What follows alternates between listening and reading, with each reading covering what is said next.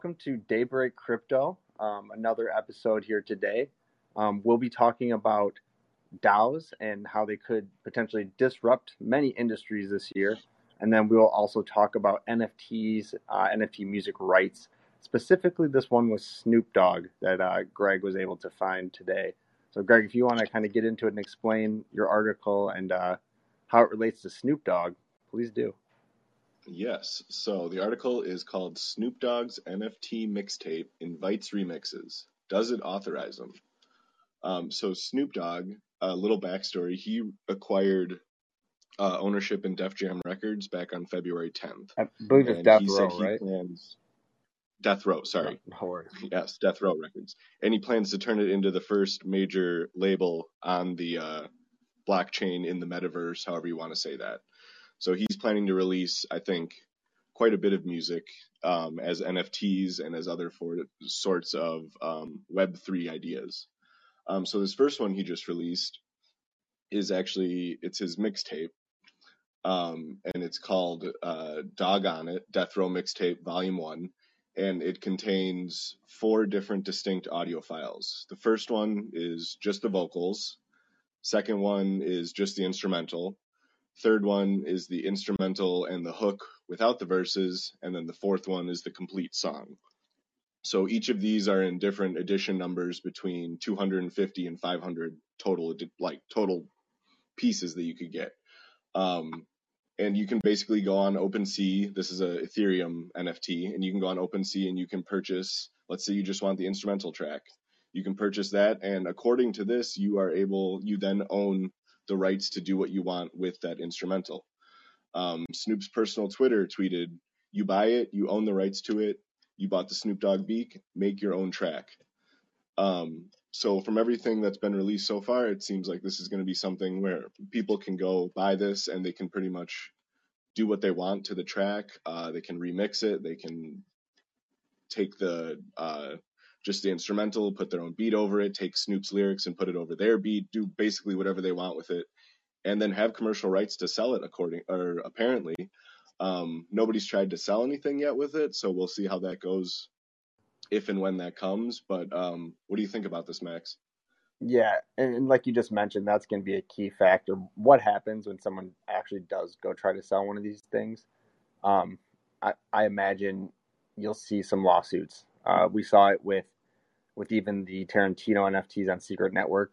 They immediately saw pushback from the production companies, and I would expect nothing different from the music side. A little different. Sorry, I just wanted to mention with that though is that Snoop Dogg does, with his ownership of the record label, and if he owns the rights to all the songs, this is something where he theoretically has more room to kind of distribute this stuff if he actually has 100% ownership of it all.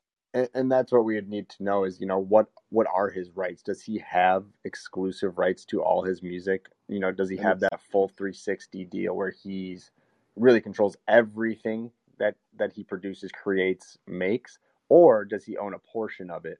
Because that's where it starts to get a little hairy in the sense like the label's going to want their portion of the proceeds. So if he owns even 80%, they're going to want to see their 20%. And that's something I'm sure Snoop Dogg could work out.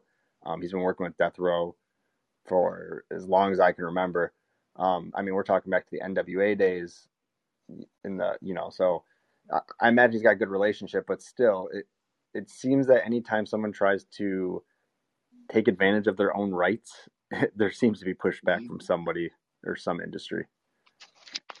Correct. And I think that'll be if they are able to drop a contract or release some terms and conditions or something that can show that people do have the rights, and that's something. But yeah, like you said, everybody wants to get their cut, obviously. So well, and kind of thinking about it now a little more, it's one of those things where it might not be, Death Row that cares so much because maybe Snoop does have the rights, but I think it's more of the precedent. I think there's going to be a lot of, recording labels and that are going to basically say, hey, I don't care if he owns the rights. We just don't want the precedent set that artists can basically go sell their own music without us and make money. I think that's their biggest fear. Yeah, which is crazy because that's how it should be. Artists should That's get how it most of should their be, but music. But there's yeah, this I whole 100%. principal agent. Yep, it's the market. Yeah. But that's actually a kind of a nice segue, if you don't mind, into what I was going to talk about. Of course. Because I was talking about DAOs, and although they're not necessarily related exactly to your article, the idea of this conflict of interest between the principal and the agent kind of applies to both. In your case, it's where the artist has rights to music or some rights and wants to monetize that through NFTs. But then you have these production companies or whoever owns the other side of the rights, um, who are trying to stop that from happening, basically try to get their cut. So the idea of a DAO kind of helps solve that because you own your portion of the DAO, and then everything done within that DAO is done based on voting. So that could kind of, if, for example, if everyone owned these rights collectively and you voted on if you could sell them, there wouldn't be much of gray area because the holders basically decide on it. So with that, my article was about how DAOs could become a major kind of industry shakeup and could really disrupt the way we think about businesses. And so broadly, like a DAO is just members working together in coordination with a shared set of rules. And the whole purpose of it is to literally make it so it's truly democratized way of running a business. So like I was mentioning earlier, kind of eliminates this principal agent problem, which is really just a conflict of interest between either a person, a group, and a representative. So you want your representative to act um, in your best interests at all time and make decisions that are in the best interest of whoever they represent. But that's not always the case because there are other incentives for that person sometimes outside of doing what's best for the people you represent. They may make more money by doing something that isn't the best for who they represent, but is the best for them. And so that's kind of where the DAOs come in. And feel free to hop in whenever you want. I was just going to kind of walk through kind of what a DAO is, kind of what the criteria is to be a DAO, and just quickly give some examples so people understand what a DAO is in practice and how they function. Yeah, that sounds good to me. Cool. So like I mentioned before, the main purpose of a DAO is just to make it so each person in it has equal say in just deciding what happens in the protocol. So the main criteria for a DAO is just that it needs to have rules and policies set up in a smart contract and on a blockchain. That is the biggest caveat, is that it has to have a set of rules via a smart contract that kind of governs what happens inside the DAO, and it has to be on a blockchain, and then it has to have a treasury that's accessible upon the consent of the entire group, or defined percentage. If you have like a quorum threshold or a what we would consider majority threshold, then that would count too. So you'll see a lot of these DAOs coming out with their own token. The point of this token is to allocate voting rights for the DAO, but also to provide incentives to the members to hold the token and to participate in the DAO functions. One thing I wanted to mention, yeah, this could be a like token in the traditional sense, like Ethereum or something, or this could also be a NFT. You see a lot of DAOs now starting to form around NFTs and those collections. exactly. No, exactly right. And that's the whole idea, is that there's some value creation from these NFTs, whether it be through validators, through revenue production of the sales, royalty um, received through sales, and this can all be put into a DAO and managed in a treasury by all the users via their tokens. So and I think the most popular and most known DAO is called the DAO, and it was created on Ethereum. I think it was in like 2016. Have you heard of the DAO, like the original? Not other than through this article, no. Okay, which is fine. I was familiar with it. I didn't really know what it was, or what the purpose of the DAO was, but I do recall it being created. But really, it's just an open source framework.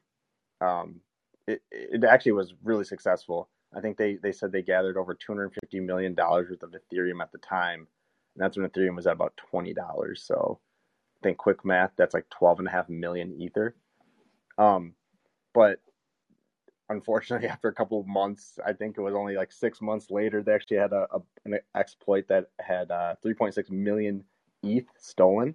And as far as I can tell, that's actually the number of ETH that was stolen, not dollars. So that'd be around $10 billion today, I think, which is pretty wild to think about. But that was the first iteration of a DAO. And despite it losing that much money, the concept still kind of pushed through as something that people saw as a concept that could be successful in the future because the ideas behind it were strong.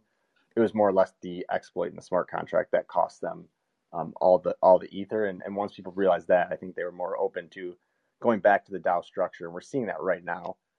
And they're really just premised on three major things.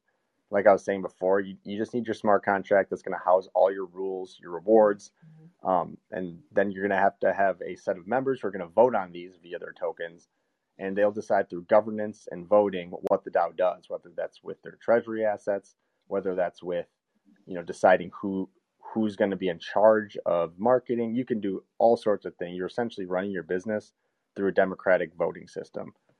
And then the token should be able to provide some sort of incentive or reward. Otherwise, there's no reason really to participate in the DAO. And I think that's the hardest part right now is there's a ton of these DAOs popping up, but what are they providing? What type of value are they actually providing outside of just saying, hey, we're a DAO that you can vote on, and here's a token that you can, use to vote or buy and sell, but it really does nothing if your DAO isn't, pursuing or generating revenue. I mean, I guess what's your opinion on that with the whole DAO explosion happening right now? No, I completely agree with what you're saying. Yeah, because I think otherwise, if you're just buying the token, hoping the price goes up, then that's just speculation. If there's nothing behind it, like you said, where you have actual DAOs that are doing stuff, that are running validators. You have NFT DAOs that are doing giveaways of their NFTs, or having special whitelists available, and just really making it so that owning that token or owning that NFT is worth the price of admission, like what you're paying for it, because some of these aren't cheap tokens either. Yeah, to get into these clubs or these DAOs, so you really want to make it worth the while for somebody to see a value in purchasing one of these. Agree. And there's been a few recent DAOs I think that are actually doing pretty well and have found ways to provide value back to the DAO holders. I think one that's fairly well known is called Gains Associates, and it's really just a decentralized investment fund. So they utilize a DAO to basically decide what projects or tokens are going to deploy their capital into, but it's all decided by the DAO. So it's kind of an interesting concept of like crowdsourced investing, which if you kind of think about it, if you were to crowdsource enough investors to get their opinion on where to deploy the money, you should get right around the market average, right? I mean, that's how it should work. Good or bad, I guess, depending on how your personal investments go. 100%. But at the same time, some people are looking for that hedge or that safer bet. Like, for example, with people don't realize with hedge funds, it's in their name, right? They're not supposed to make the maximum return. They're supposed to make a consistent return that is hedged against, event like black swan events, stuff like that. So that's the whole idea. Not losing money, hedging against that. Exactly. Loss. You're reducing volatility. Yep, exactly right. So from that standpoint, it may be a good thing. Maybe people are looking for that type of investment where it's more safe, more spread out, and kind of reduces the volatility. When you reach a certain size, like you said, you get to that point where it's so big that you're almost a market maker at that point. If you get to that size, and then it's what kind of advantage do you still have? Exactly. So it's keeping it small, but that's a nice thing about a DAO is you can keep it relatively stable size. You don't have to have it where it's unlimited growth. Like you can make it so there's only 1,000 members or 2,000 or however many you want that are allowed into the DAO. Right. You can cap it. You can leave it wide open. It's really, and again, it's up to the governance. So it's up to the members of the DAO to decide that. And that's what makes it so cool is that it really is up to the people using it or part of it that are the ones who are going to shape and decide how the DAO functions, how it creates value, how it distributes revenue, if that's the case. Another good example is this one called Paragen.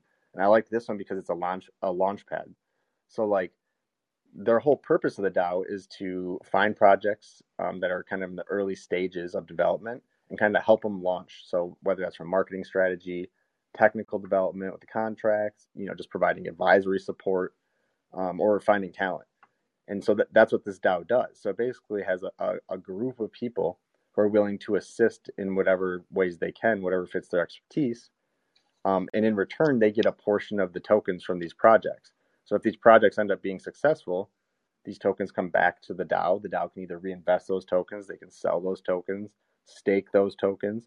So it's really a cool idea of this launchpad type DAO where you assist other companies with the idea that you'd get something in return if the companies do well or the protocols. And to me, that's the structure of a DAO. I think will be very valuable in the future, as well as DAOs that just run like a normal business. I think a lot of businesses have board of directors or C-suites that are very narrow-minded at times, but those are the ones who are making the decisions. So by outsourcing this decision to a group of people, you kind of get a more perspectives, and the shareholders truly have a say, which today you vote as a shareholder, but unless you are extremely wealthy, your vote in a normal stock or normal public company is very insignificant, and the board of directors and significant holders will dwarf your votes every time. So, no, exactly. I did want to go back and touch on that Paragon. Yeah. I think that's kind of the future, like you said, is where instead of just like a venture capitalist coming in and saying, here's a couple $1 million, have at it, they're actually providing some sort of value for these people, and they're providing a value proposition and helping them launch still, but also then they get tokens in return. So it's a symbiotic relationship that they can have with these tokens. Agreed. Also, going on, I think another big thing is going to be with gaming. I know they mentioned that later in the article, but one big one I didn't see mentioned that I know we have mentioned previously on the podcast is Yield Guild gaming. And I think that's a really cool concept where some of these NFT games cost thousands of dollars to get in just due to the NFT cost or whatever.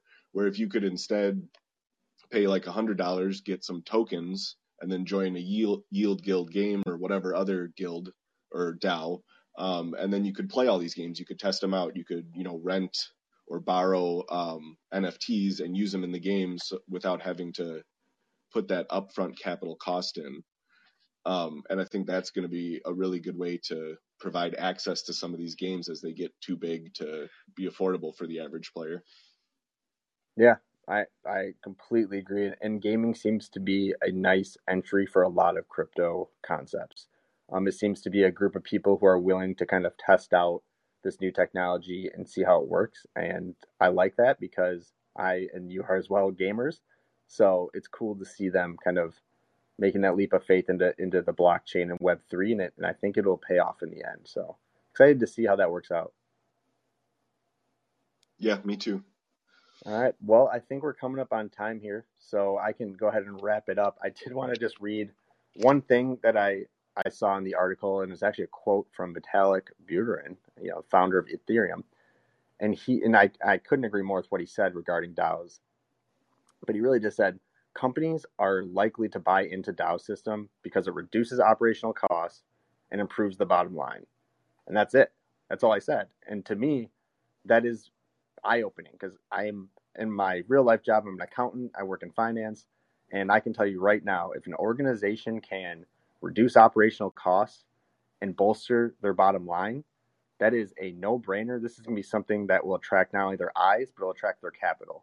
So if the DAO can truly be that kind of liaison between the shareholders and a company where it truly creates value and reduces cost, I just don't see a way where companies and people alike are going to find the DAO as a very useful structure for their organization, whether it be for personal things or for large organizations like we see today on the stock market. So thanks again for joining Daybreak Crypto. I hope you guys all enjoyed it. Thanks for listening live if you're here, or if you're listening on the Call-In app or any of our other platforms. And we will see you tomorrow with another episode. Thanks for stopping in.